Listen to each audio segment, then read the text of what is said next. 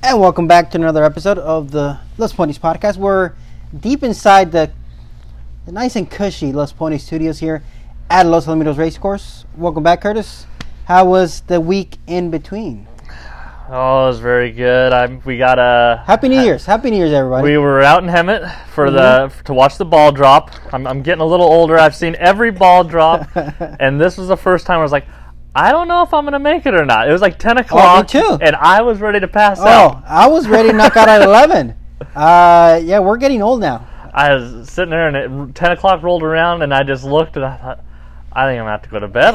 And then we were watching all the performances on TV, and of course it was raining in New York, but everybody was having a good time out there. They all Seacrest and Jenny McCarthy, they're partying in the rain, and finally watched the ball drop. So we're ringing in the new year, and I'm ready to go. It was definitely a good week in between. And what did I tell you, Curtis? I told you I had a good vibe to the new season of the podcast, which coincided with the new season of the season here at Los Al. Mm-hmm. Both locks, yes, they both cashed. God, that felt so good.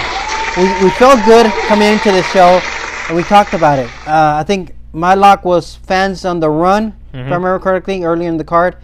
And the new Curtis, the new you, picking a quarter horse, going 870, got the job done. Yeah, Go Cash DVB won the way I think a quarter horse is going to win an 870 race. Just barely held on. Got out there in front and held on, so I was glad we could get both of them home. I threw your horse in because you gave it away. I didn't have it in my top three, but once you made it the lock, I threw it in a pick four. We got by in that one, so brought home 2 locks, ready to start the new year. I can't complain. We can just do a highlight show, and that would be the highlight show at the beginning of the year, right? Come on, we have to have more than that, right? I don't think we can top it like that to begin the year. But yeah, that was a good way to get the season underway. And this week we're recording on Saturday, looking at Sunday's card because we got the Grade 1 Charger bar. Before we dive into the card on Sunday, we have some topics for the after show. We'll save them for the after show. But before that, let's recap the championship at Sunland. It looked like a 2-horse race on paper. Yep. And it played out like a 1-horse race on the racetrack. Jesse's first down. He's going to rack up his 3rd world champion in a row. I'm pretty sure. I don't think anyone's going to. Yeah. He went 4 for 4, all Grade 1s. And we thought Major Bites was going to be right there with him. Maybe the Ponce, just being a hero down along the inside. But he just crushed him. He made it look too easy from the outside. And it's not like the other two had any real trouble. They got away cleanly. Nope. The top 3 really had their trips. But Jesse's first down gets the job done. Is he a 6-year-old or an 8-year-old? God, I'm not sure. I want to say 6. I'm not sure, actually. He might be 8. He's up there. He's definitely up there. I at first thought I would split it and say 7, just to go with the average. But in my mind, I keep thinking an even number for some reason. So either he's 6 or he's 8. Yeah, I don't know. He's running like a 3-year-old right now. I'm curious to see if they run him again next year. Yeah. I mean, he's still at the top of the game. He's crushing every other horse. He's a gelding. There's no stud to go to. So if he's sound, I mean, I say run him again. Why not? He's out there still blowing them away across the town. So he's just he needs to make their way down to Los Al. He needs to come over here. See if he can take the test and face off the California horses. That was the one big gripe I think everybody has is that he's never come out for the Champion of Champions. Hey, that was my main knock on him all year long. He's never come out here to run against these kind of rules and over this track. So that's where it's at. Yeah, I mean, we saw Bodacious Eagle come out here and be successful, obviously winning the Champion of Champions.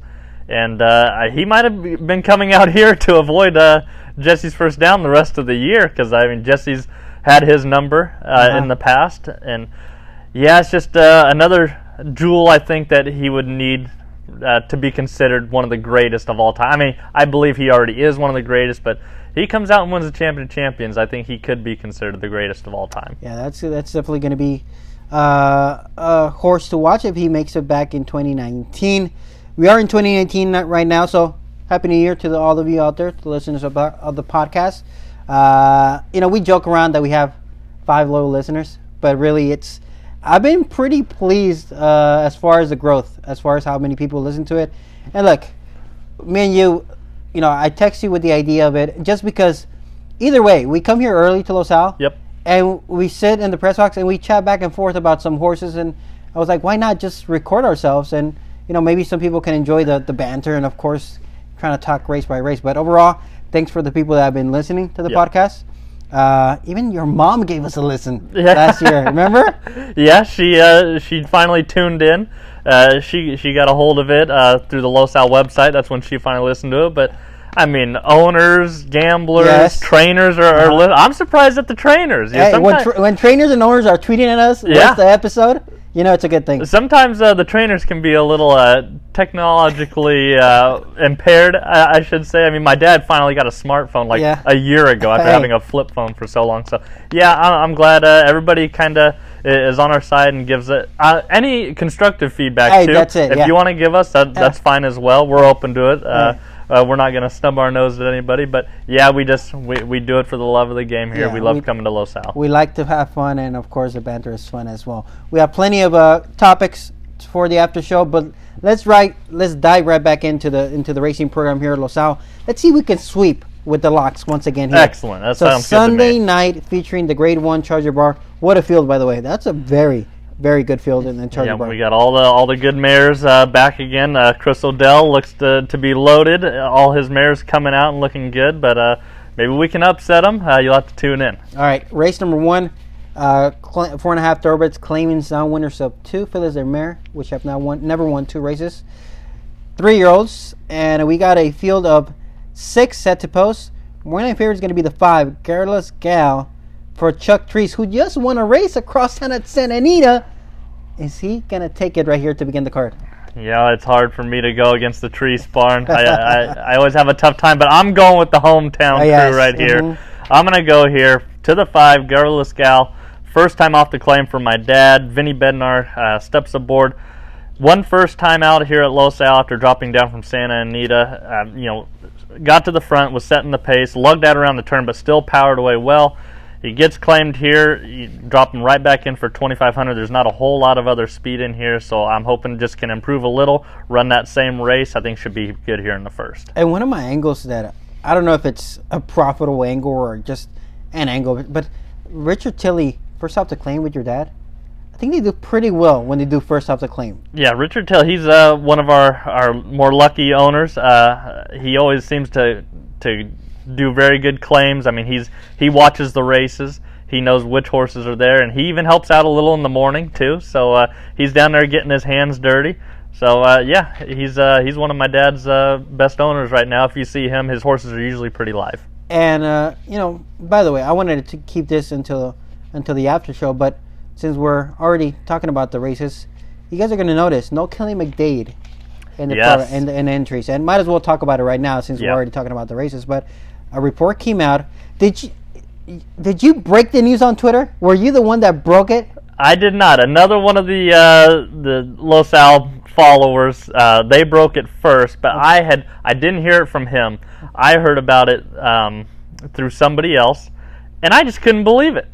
I mean, if somebody would dropped in my DMs and told me, "Hey, Kelly's retiring," I would be like, "No way." What? I was shocked. Somebody just comes into Los Al. She barely even loses her bug, and she gets the I don't even think she lost her bug. Yeah, I don't think it. I don't know how that works. Yet. Honestly, is Payer still riding with the bug? I think they said it's a year from your 5th race you've won is when you lose your bug completely, and of course you drop down in weight, wins by wins. But I mean, with Juan Sanchez being injured, Paers is kind of riding back and forth between the big circuit and Los Al, and then Vinny was kind of making the transition full time to quarter horse. Mm-hmm. It looked like Kelly was, poised to win her second leading thoroughbred riding title, and all of a sudden they said that she was hanging it up, and I couldn't believe it. I had to go on Twitter and ask. And and there was an article written there by Professor G, our publicity and marketing department here at Los Al, and it's on the website here at losal.com. And McDade said it's true. I'm not going to ride in 2019. She's going to talk more in detail about in the PCQHRA banquet in January 24th, so she'll be in attendance. But she's stepping away there from racing. I don't know if she'll come back, but she is 30 years old.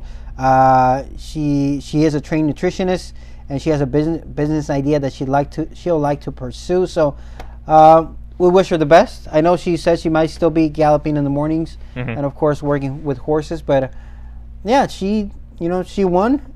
She came, she conquered, and she decided to give up the tack. I mean, I'm still shocked that she's not going to ride. I really think.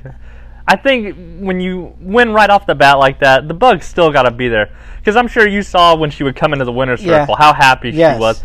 One of the few riders actually got cheers here when she would come into the winner's circle. Yeah. I mean, I just couldn't believe that she stepped away, but obviously she has something else on her mind, and maybe she's passionate about that a little bit more, but hopefully we'll see her again. All right, so that's a little bit about Kayla McDade. Hopefully we wish her the best in whatever she does. So she had a sensational 2018 here at Los Al. I am in agreement with the house horse here, Carlos Gal. No, I just think there's not a lot of speed here in this spot. And I think she could come out running here. First off to claim for Chuck. I'll go to the 2 here, Bob Be Gone, for second. I like the way she finally broke through last time out after a couple of runner-up finishes. Little AJ, Emerge Detroit, the ones that finished behind her, have been knocking on the door before, but I like what I saw as far as getting that job done. That might be a confidence booster there after a long time going between first and second win. So I'll go 5-2 and the 1 Covey Cat for third. This one ran a game second there at 35-1 last time out. She always seems to be in the mix of things. I don't know if she might go off higher than the morning line, but I expect her to be in the mix there for the tries and exactas down the stretch. So 5-2-1 for me in race number 1. Yeah, we're pretty much the same, except I'm going to swap my second place horse for the other Jesus Mendoza runner, the 4, Oh My Soul, who's run pretty good races back-to-back here. Won last time out for 2,500. That was at 4 furlongs, stretching back out to 4.5. But Payeras has been red hot. Is going to really have to press the pace here with Gallows Gal. Is going to have to show a little more down the stretch than it has. So that's why I really like the 5. I think will probably be my single here early on, and then I'm going to go to the 1 Cuvée Cat because I'm going to need a closer in here to chase a lot of the speed in here. I don't think Cuvée Cat has enough to win, but should be closing late. All right, race number 2, 870-yard event for claiming event for going for a tag of $10,000, and this is a salty race. This is a salty 870-yard event because this is an open claimer, no conditions. We got a field of 7. Yeah, field of 7, and the morning night favorite is going to be here the 3. Yeah, the 3 Red One and Dine, just like favorite there at 3-1. Very competitive field.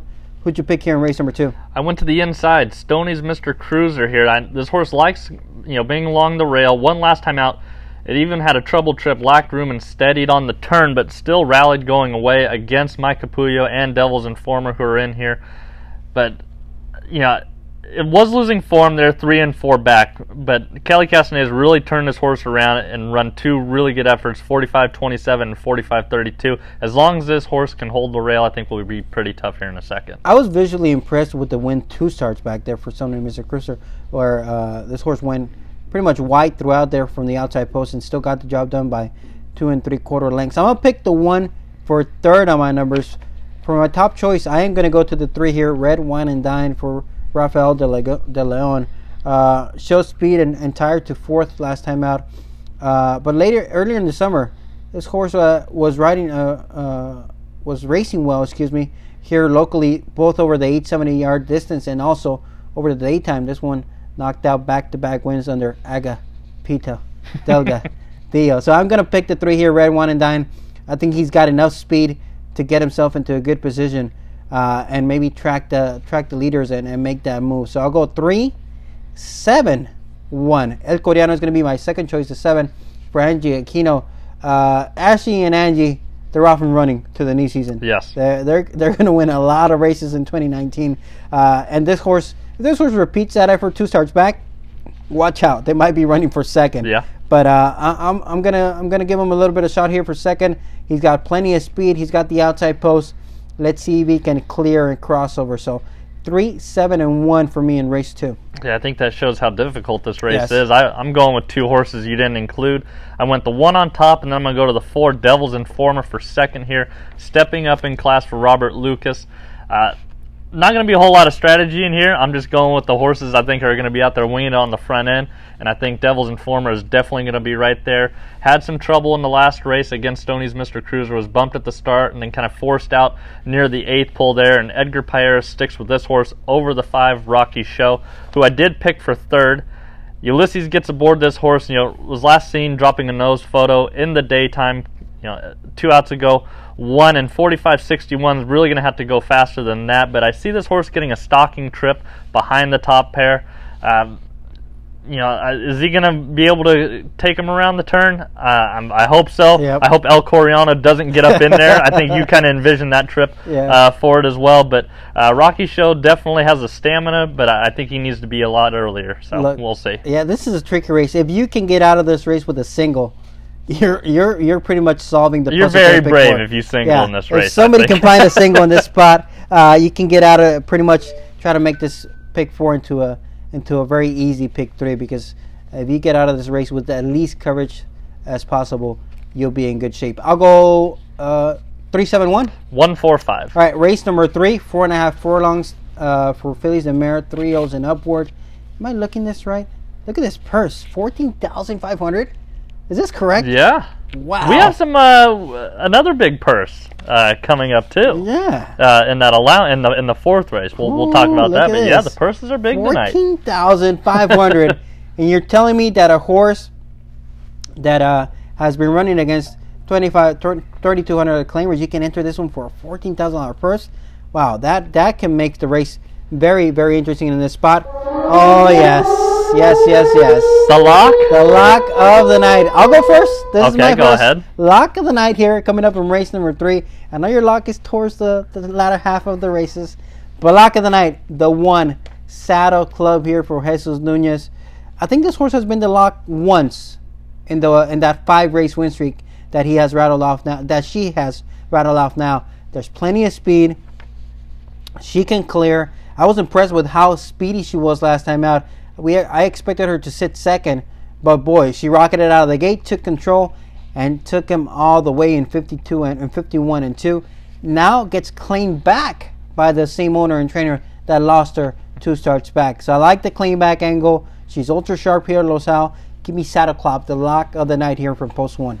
Yeah, I think Saddle Club's going to be pretty tough here. He's definitely going to be on the front end.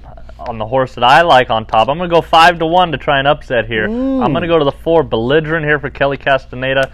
First time off the claim, ran here at the nighttime, first time out, and won pretty easily, vied 4 wide and cleared. Stepping up to the $5,000 level is going to have to battle with Saddle Club early on. I'm just hoping that dropping down in class, from the allowance levels there in the daytime, they pick it up, and really this is a level suited for Belligerent, so I'm hoping we'll be able to outfinish Saddle Club there in the stretch. And then I'm going to go to the 7, Adroit on the outside. Again, a Richard Tilley runner here for my dad. Mm-hmm. This horse ran really well first time at Los Al for Angie. They claimed it for 32, stepped it up to 5, and this horse just had to go 2 wide and was really running late. So I think it's going to be in a good spot here, tracking the 4 and the 1. We'll be rolling late, and then I went to your lock, Saddle Club down along the inside. We'll see if riding a big win streak. Yes. Can this horse go 6? You just wonder when it will end. Right? But we'll definitely be out there, draws the rail, goes from Vinny to Orduno Rojas, so he's going to get that weight break. I think that'll help. So I think he should be in there. The question is, can he handle the step up? You're tossing the 9-5 favorite. Chuck it out. Sunset Medley? Just chuck it out. Wow. Look, to me, of course, the lock is going to be the 1, but I am scared of the 6. I put her for 2nd just because of the class drop and just because this horse has raced here locally over this nighttime oval before. You see an 870-yard event back in August. Mm-hmm. You see the maiden break-in score here back in June. So there's some local experience over the nighttime lights. So I'm scared of the 6, but lock of the night is going to be the 1 Saddle Club. And then for 3rd, I'll go to the 7 here, Adroit. First off the claim, Richard Tilley, Chuck Trees. We talked about how we usually like to see horses get a race over the track and then improve second time out. Got caught wide last time out, and she only got missed by 2 1/4 lengths. So not much there, considering all the ground lost on the outside. So I'll go 1, 6, 7 with the lock of the night Saddle Club in race number 3. And I'm going 4-7-1. Race number 4, the payoff leg of the early pick 4. We got an allowance, $20,000. Yes. 350 yards. Look, with these kind of, if you're racing for these kind of purses, there's no excuse to not come to Losa. This is what I texted Orlando about, and I said, if we could make the allowance races all like this, yes, I think we would keep a lot of older horses here. They wouldn't travel here for the big races and then leave and go out of state to, where they have slot supplemented purses, and they could jack the allowance purses way up. And that was one thing that I first looked at this because I saw all these good runners. Yes. And I thought, well, this must be a little stakes race early on in the night. But no, it was an allowance race for $20,000. And given so, I think they made it $20,000 because these are a lot of the mares that did not get into the Grade 1 Charger. Yes. So they wanted to up the purse and make it a little bit more enticing there for them to run in this spot. So race number 4, 350-yard allowance, purse of $20,000, 350 yards. We got a full field of 10 set to go. Who'd you pick here in race number 4? Well, Monty, if you're listening, I need Duck Dash and Go tomorrow night. I'm going to the 7. Ran a good third last time out in the challenge, in the rerunning of the challenge, I should say, which One Sweet Racing and Tickle Your Fancy were in. Just stumbled and brushed at the start, but only lost by 3/4 of a length and shortens up here to 350 yards, which I think better suits Duck Dash and Go, who's a really quick horse early. So I'm hoping to fire a big effort here. Hey, you remember, I was all team Duck Dash and Go that night. Yes. I liked her that night. She stumbled, but she still fired a pretty good effort there to finish third. So, of course, I'm going to come back with her here on top. For second, I'll go to the 1 here, One Hot Habit. One Hot Habit ran a game second there. I mean, if you go back and watch that no contest effort, I mean, she almost won it despite kind of walking out of the gate. Yeah, I mean, that was one thing. We say this horse has second-itis, and sure enough, something happens in the race, and One Hot Habit still runs second. Yeah, second. So she wasn't able to come back in the finals, in the rerun, excuse me. So they gave her some time off. She now comes back in this spot. And, of course, you see 7 seconds from 18 starts. Yep. Seconditis is a worry. But she definitely runs a pretty good effort when she wants to. So I'm going to pick her for second. And then I'll go to the 9 here, Elicity. Juan Alaman, 2019. You know what I mean.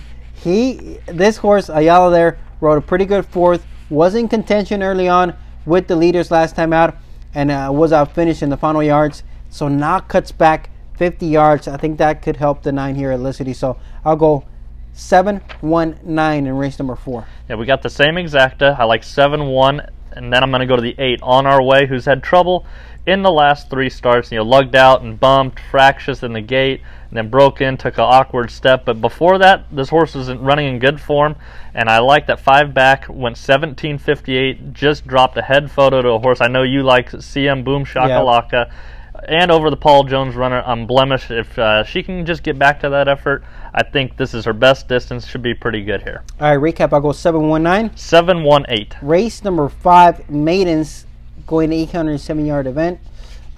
We got a field of 7, and there's a tricky read on some of these runners. We got some lightly raced runners. We got some a 6-time maiden.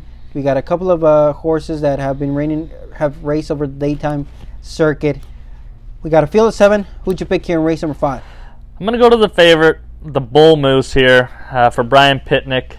Just been facing better across town, but ran at Del Mar and then ran here in the daytime, but I think showed enough early on to be forwardly placed. The 7 has shown early speed in these 870s, but I think the class drop and just being forwardly placed there in the tougher levels should put this horse on the front end. Hopefully, just shortening up from 5.5 to 870 can get this horse to finish. Only lost by 3 in a maiden 20 there, so hopefully just coming here against an easier field, shortening up to 870. Vinny climbs aboard. Should be pretty good. Yeah, I agree. I agree here with the morning line favorite, the Bull Moose, and with you. The only thing that worries me a bit is that he's gotten away a bit slowly in both starts. True. He can't afford to get off very slow in this start because they're going to be duking it out of the gate here. So he can't afford to give up too much ground. But I think the class here and the late kick are gonna be enough to get the job done. But he needs to get away cleanly, not on top, but just cleanly with the field there and the Bull Moose should get the job done. I'll go to the 7 there for second. First Stone, owned and trained by Robert Lucas. Robert closed out 2018 on a good roll. I want to say the last 2 months were very good for Robert Lucas. Edgar Payeras rode this one last time out. Finished 5th there as a betting favorite, but has been fresh since then. Draws the outside. I think the 7 could be well meant in this spot. So 6, 7, and 5 for me. Miss Blue Bayou, the other horse dropping in from the daytime.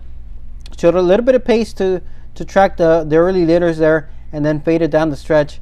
But I think the 5 could improve second time out. So I expect a little bit more speed from the 5 here. 6, 7, 5 for me in race number 5. Yeah, same numbers, just a little different order. I like 6, and then the 5, Miss Blue Bayou, has every right to improve, shortening up and making the second start. And then the 7, First Stone for Robert Lucas. Has already run here, is familiar with the Los Al surface, should be out there in front, but the stamina is a question for me. All right, race number 6, claiming event, 300 yards, $16,000. Purse of $10,000, another nice purse here to begin the quarter horse event of the program. Actually, we began in race number 4, so continue the quarter horse part of the program. 300 yards here. We got a field of 6 set to go. The morning line favorite is going to be the 6 at a slight 5-2. That is going to be PJ's Flying Dynasty. Are you with or against the 6 PJ's Flying Dynasty? I'm against the 6, and I'm going to the inside. A political gamble. We First agree. time off the claim here. We agree. How long have you been waiting for someone to claim this horse? I think this has been on everybody's list. Yes. It finally happens in year 6 for this gelding. But, always looked like it had some talent, and I think we're just thinking somebody's going to drop in here and take this horse for a tag. Finally, they drop in for $10,000. They get it. It draws along the inside. The rail was pretty good on Friday night. Yes. And Ruben Lozano was hot picking up 2 mounts, yes. one with both of them. I like the inside draw for this horse. They step it up in class, shows confidence, and this is Zamudio's game, so just hopefully we can get a trouble-free trip for Apolitical Gamble. Zamudio. I almost made this horse my lock of the night. This was one of the alternate selections for my lock, so okay. I'm going to give the 1 a big push just as well like you have, so. But I'll go to the 5 here for second. That is La Candidata, the Palomino for Jaime Gomez. This one stamped herself as a horse to watch, breaking the maiden back in May there very impressively, and since then has raced some pretty good efforts there. Last time out, that was a pretty good second behind the runaway winner Trumper. Trumper might have been the claim of the year, right? Definitely. Right? It was on the list for most improved horses. Yeah, for sure. So La Candidata there for second for me, and then I'll go to the 6 PJ's Flying Dynasty for third, just because the outside post tends to break pretty well. I think she could run better here from this post, and Eduardo Nicasio comes back here to ride. So I'll go 1, 5, 6 here in race number 6. Yeah, like 1, 6, and then I'm going to go to the 2 El Bar D Razzle Dazzle here for Hector Magallanes. Draws the 2 hole. We're not a fan of that, but this horse was sharp out of state, and since coming to Los Al, just was running against too tough a company, I think. Drops into the claiming ranks here. So hopefully this horse just gets away from the gate. We can see what it's made out of. Pretty good. Only 4 wins. I meant 4 wins and 16 starts. But $40,000 in earnings is pretty solid here for this 2 horse. So I got a feeling there might be some claiming in this race. There might be some claims in this race. So recap, I'll go 1, 5, 6. 1, 6, 2. All right, race number 7, the final pick 3 of the night. We got another allowance. 11,825 is the purse. 300 yards. We got a field of 6 set to go. And the morning favorite is going to be the 4. KR Olive Oil. Was this a lock for you last time? This was a former lock of the night here for me. Got the job done. Are you going back to the well here with KR Olive Oil? I usually don't like to play maiden stepping up against first-time winners, but, I had to go right back. I like that. I thought this horse ran a really good out. Breaking the maiden went 15.58. That puts this horse right here on numbers against the rest of this field.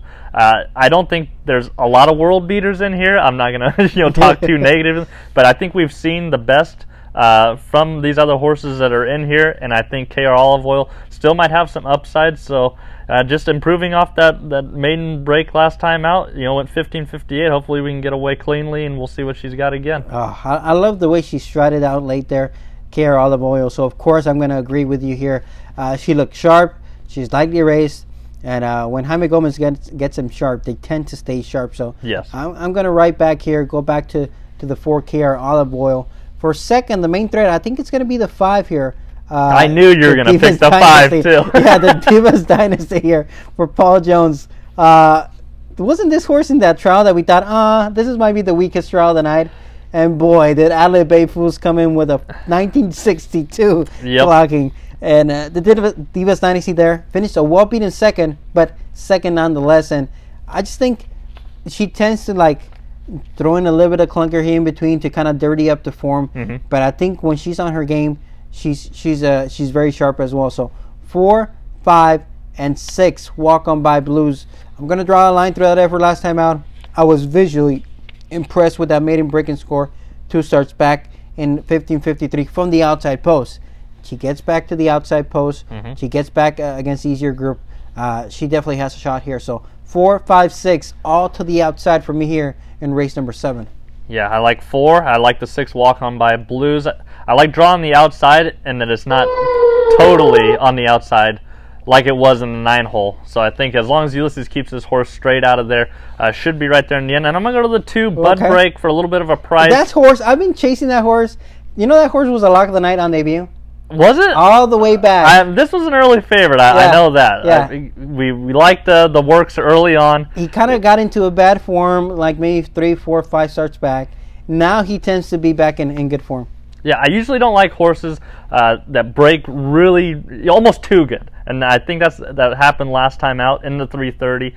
Was up by a length early and got run down, but I'm going to fire back here because he's shortening up 30 yards. He would have won that race, and goes from Carlos Huerta, who's been cold. He's been hot to start the new year, but I'm still looking. Los Al's year round, yes. So I kind of lose track of time where everything is. Goes to Gasca. And hopefully second time off the claim can get this horse a winner's circle photo. All right, recap, I'll go 4, 5, 6. 4, 6, 2. All right, there's 2 races left. You know what time it is. The late daily double. Not only is the late daily double time, I'm hearing that this is the lock of the night. Lock of the night for Curtis here in race number 8. Tell me who it is. He came in second as my lock last time, so I'm hoping we don't repeat history. I'm going back to the 3, Just Bet Me. Horse is ultra sharp ever since I needed him badly last time. I wanted someone to beat Twisted Sister. Yeah, Twisted Sister was just, it's too good. Sharp. What did he win, 8? I think he won 8 last year. Something ridiculous. But, just racing in top form, first or second is all you see on the page since coming to Rodolfo Viramontes. Shortens up from 400 to 330. I think from 300 to 350 is this horse's best distances. The 400 just couldn't contain Twisted Sifter enough late. Trumper is looking really good, but is going to get the class test tonight. And if Trumper can beat Just Bet Me, he's definitely on his way to some handicap company. But I'm going to go for Just Bet Me as the lock of the night. If Just Bet Me actually contributed to the Apple Watch Fund. Did he? All the way back on California Breeders' Champions Night. That very nice exacta there with Diamond Blue Eyes.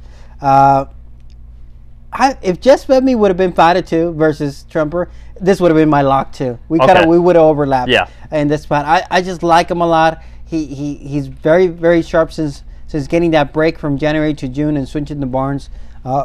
So I'm really high on Just Bet Me as well. 2-1. You know what? I think you'll get 2-1. Because I think Trumper with that very sharp form will get bet down. So I'm hopeful that Just Bet Me could get 2-1 here. I'll pick him on top. Of course, Trumper deserves all the respect because of those big four wins now in a row. But the last 2 have been visually impressive. Really strong. Ayala stays aboard. Ayala has been aboard for those 2. And now in the barn of Jaime Gomez. So Trumper there definitely looks like a big threat. And then I'll go to the 6, Energetic on the outside for Scott Willoughby. Looked like a winner 2 starts back and just lost that tough head photo there after rallying from off the pace.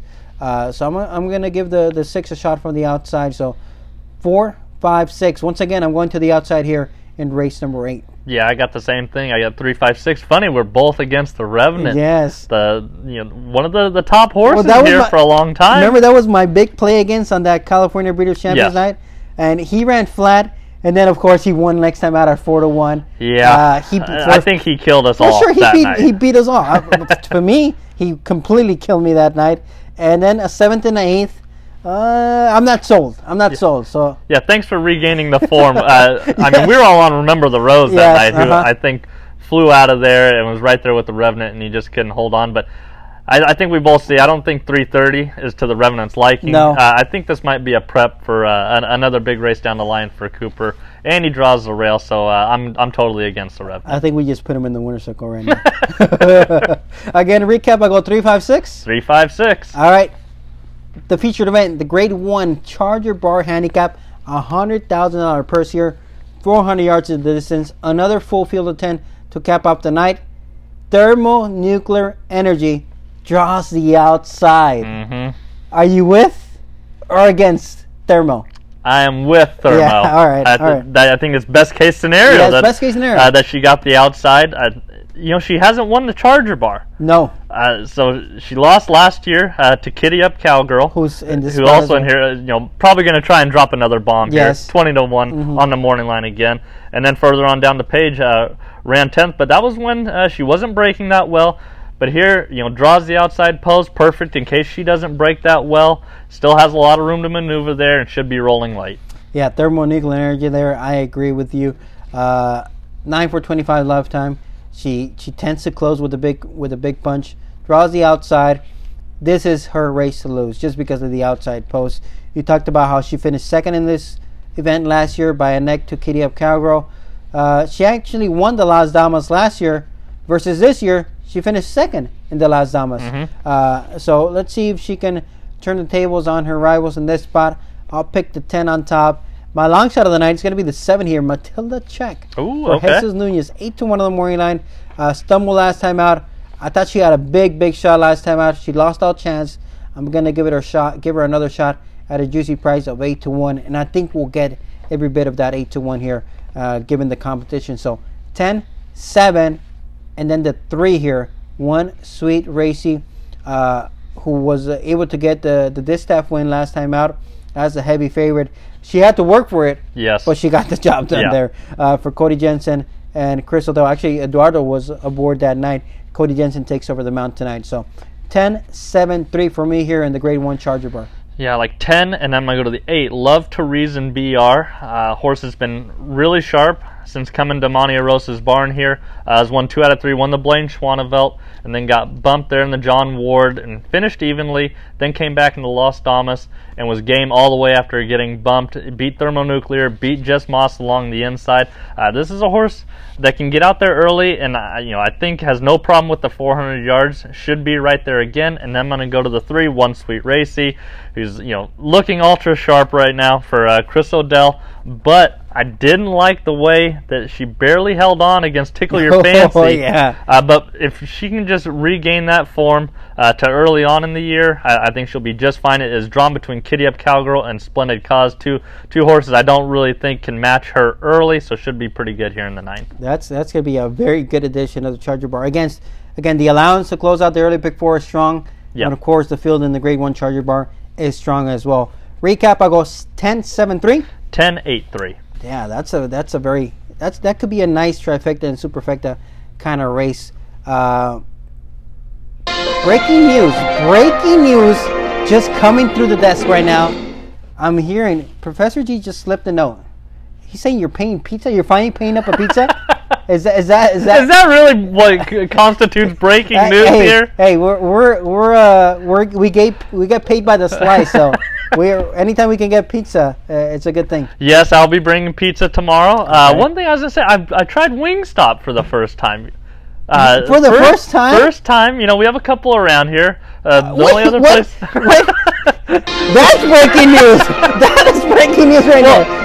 George always comes in with Wingstop. Oh, I love Wingstop. And so he's always coming in, and he's just got like a bevy of food when he comes in. It's just a big spread. So finally the wife, we wanted to try a new place, so I had never been there, so I went, and it was really good. You're a taco guy. I'm a chicken strip guy.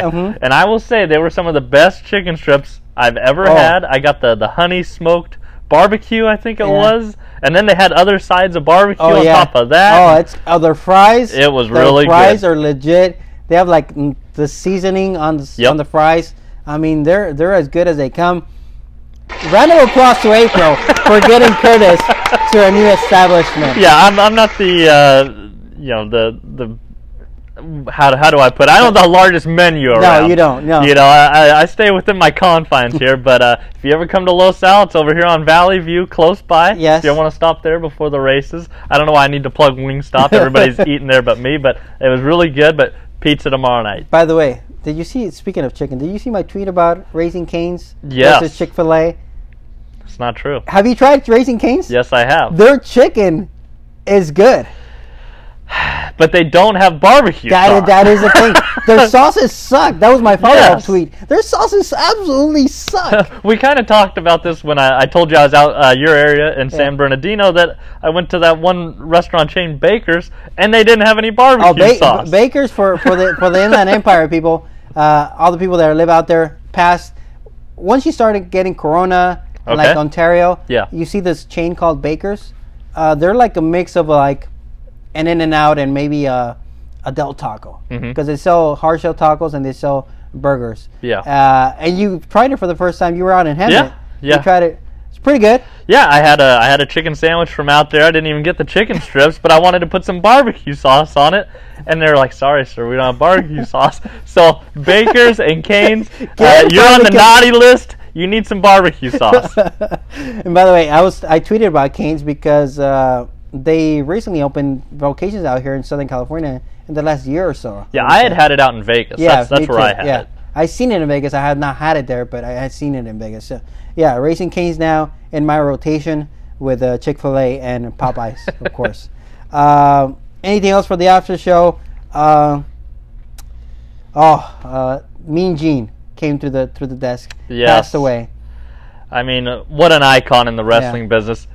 If you could bring credibility to a cast of just maniacs, so Hulk Hogan, Ultimate Warrior, Macho Man, Mean Gene, you know, everybody, and he would just keep a straight face through all the craziness that was going on. Mean Gene, no matter if he was in WWF or WCW, one of the few guys to jump to different companies. Just a legend, and I can't believe he's gone. He always popped up from time to time. Just for that, we got to bring in the Hitman team.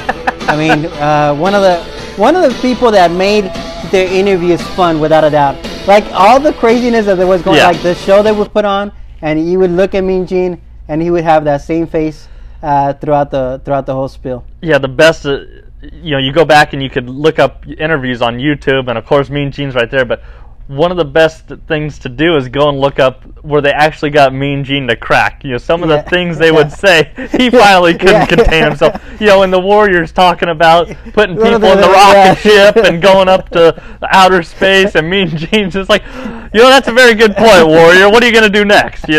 But yeah, that was just a sad day. One of my childhood heroes, Mean Gene, passed away. Yeah, he passed away. I want to say late 60s, early 70s. I think he was in his 70s. Yeah, and God, he'd been around so long. One of the things, one of the promos that sticks out in my mind is when Hogan and Macho Man joined forces. And the Mega Powers. Yeah, ooh yeah, and they're like clamping the handshake. And it was definitely a weird handshake by Macho Man. There, it was a weird grip he had on there.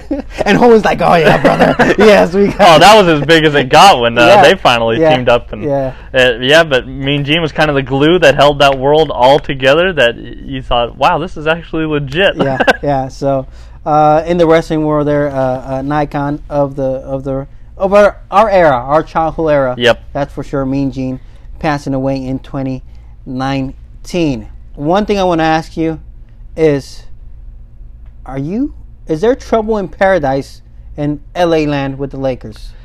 It sure looks like it. I mean, to struggle against the Knicks at home. Everything looked to be roses after LeBron goes down in the Christmas game against the Warriors. And they still crush them. Yeah. You think, okay, well, here comes the Warriors because LeBron's gone. Now they blew the lead against the Kings, and then they couldn't handle the Knicks.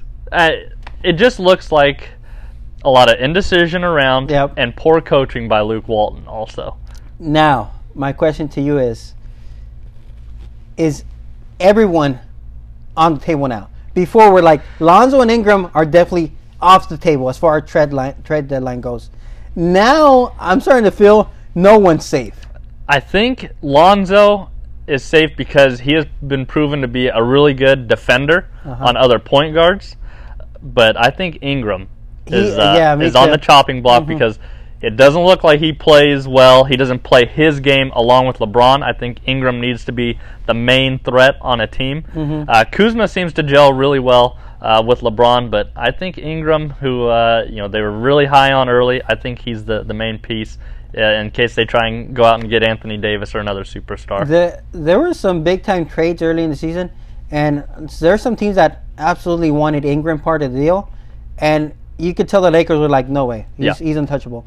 Now I'm like, ooh, they might be able to talk themselves into giving him up. Yeah, there was an article that said that this time right now that LeBron's out, they're actually using this to evaluate which talent they think is stepping up and which talent they think are expendable. But I think it's Ingram. I think Caldwell Pope and Josh Hart. I think they're definitely on the trade block there. I think Lonzo and Kuzma are safe. And there's a guy I follow on Twitter by the name of Rob Paris, Worldwide Wob. He's always talking about basketball and tweeting about basketball stuff. And when LeBron went down in that Golden State game, his tweet, one of his first tweets immediately was like, "What if this is a fake injury from LeBron, and he just wants to go to the locker room and watch the rest of this game so that he can see which youngsters are able to hold the pressure against the Warriors." I mean, that could be hit the conspiracy on exactly. that. When I seen that tweet. I was like, whoa, that's next level stuff. That's not the first person to say it. I could actually believe that they had the game in hand, and maybe LeBron's wondering who needs to be with him on the ship and who needs to go. I read it and I was like, whoa, this makes a ton of sense. Yeah. Because somewhere in there, like one of the sideline reporters came back, he's like, guys, I'm just getting that LeBron is not going to come back, but I'm hearing words that he is able to watch the game in the locker room. Oh, really? Yeah. See, I know he's already back to shooting, and he's having treatment on the groin, so it's not that serious.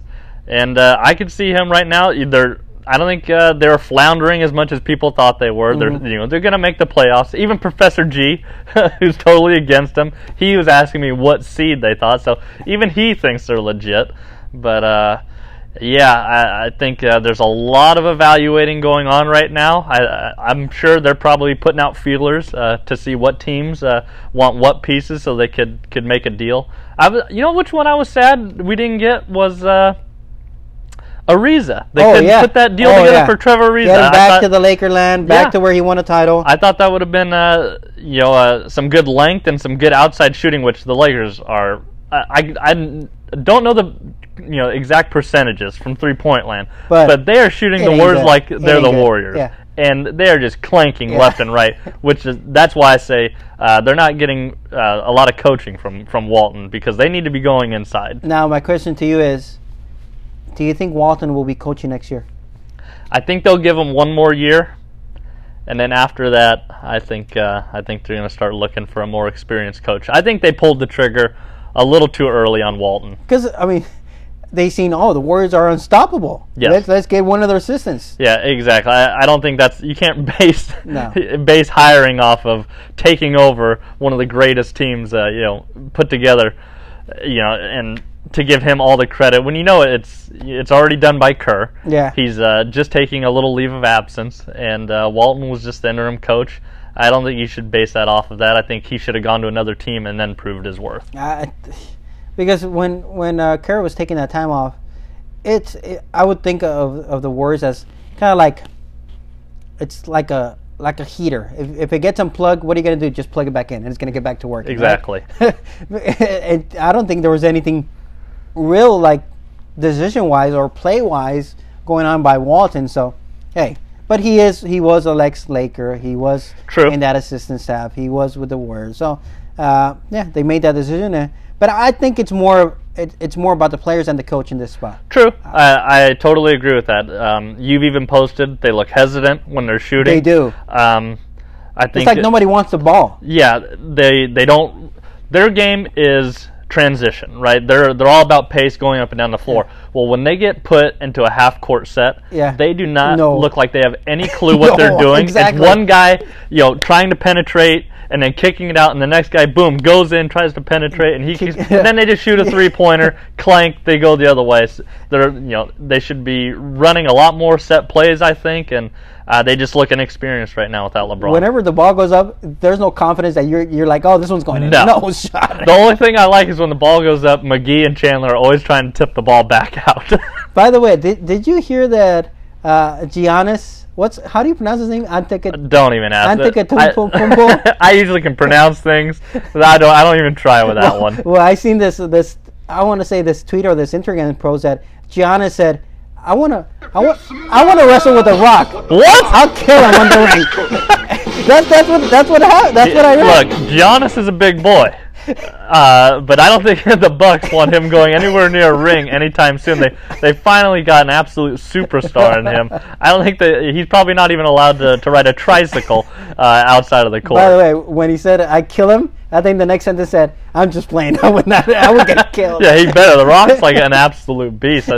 I think once you see The Rock outside of the ring, and now he's in movies and TV shows, you're just like, God, look how big that guy is. I know. So East. I think the East is a 4-horse race. Sixers, Raptors,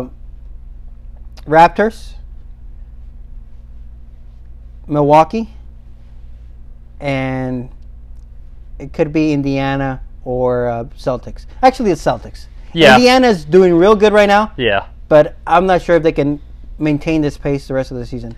Yeah, I was watching the Raptors, and I don't think I give them their due because we always say they're just going to get to the playoffs and get thrown out right away. But with Kawhi, I mean, they're looking really good. The Bucks, I think, are now in that area where they're the ones they're looking amazing. Yes, with Giannis, they're looking great. But let's see what they can do come playoff time. And the Celtics, I don't think they're a huge threat. They don't look too good to me. I mean, Kyrie, he's playing great. And who was the other one we were? Gordon Hayward, 76ers? And the Sixers are another one. Sometimes they look good and sometimes they look really bad. So I think it is the Raptors, but we'll see. Come clutch time if they can pull it off. I'm more look. I would love the league to get away with East-West. Just make it one big lead, top 16, make it a seeded event. Because I just think it will be much more interesting than having just the East and the West. There's been talks about it. Hopefully they do it. I think it will make the league even more fun. Yeah, I don't know. I'm kind of a traditionalist. There's always been so much dominance lately. That they've come into question. So I haven't really thought about it too much. But as far as I'm concerned, they could keep it the same. That would be fine to me. How about your Clippers though? Oh, hey, they're flying under the radar. I like it. I like that all the attention is on the troubles with the Lakers right now. That is true. And the Clippers are knocking it out. How about the superhero comment? Are they still superheroes like Professor G says? Is that what he said? Yes. Somebody on the internet or somebody wrote an article calling them a team of superheroes. Really? And finally, he knocked off that act that they were superheroes since they've been struggling as of late. They're not as on fire. They're still playing solid basketball, but they're not on the run they were. I'm gonna say this. What I do like about the Clippers is that all their young cores are playing well. All their young guys. Shai there is playing great. Gilgeous-Alexander, Tobias Harris there, of course. Boban is getting minutes there and off the bench. Lou Will is dropping 30-point games. And what I like best about the Clippers this year is that they're actually closing out games. they couldn't close out games when they had Griffin and CP3 and DeAndre. Yep. These young guys, they're closing out games in the third and fourth quarters. Yeah, I think that was always the thing between Chris Paul and Redick. I know that was one thing. Redick could hardly make a big shot when it counted. Then Blake, I always said you can't win with that guy being your main guy. And Chris Paul was always a fighter, but he'd always come up with his hamstring and that's injuries. What's going on right now. He's out. Yeah, and that's what's plaguing the Rockets. But Sweet Lou, God, you guys miss him. You guys miss him right now. He's so fun to watch. He just goes out there. What's he weigh? 80 pounds, soaking wet, and he can go up against anybody, and he gets his buckets. Hey, he just does the little pick and roll set top of the key. Yep. He gets to one of those corners. It's automatic. Automatic, it's going in. Yeah, him, and then I call Harris, old Tobias. I call him Mellow Light. Mellow I don't Light. know why, but he looks exactly like a young Carmelo Anthony with that headband. He doesn't age like Carmelo Anthony. He plays a little bit better defense too than Melo. So that's a little bit NBA talk and the Grade 1 Charger Bar there on Sunday night, and that's pretty much it. We'll see you guys next week. All right, bye everybody.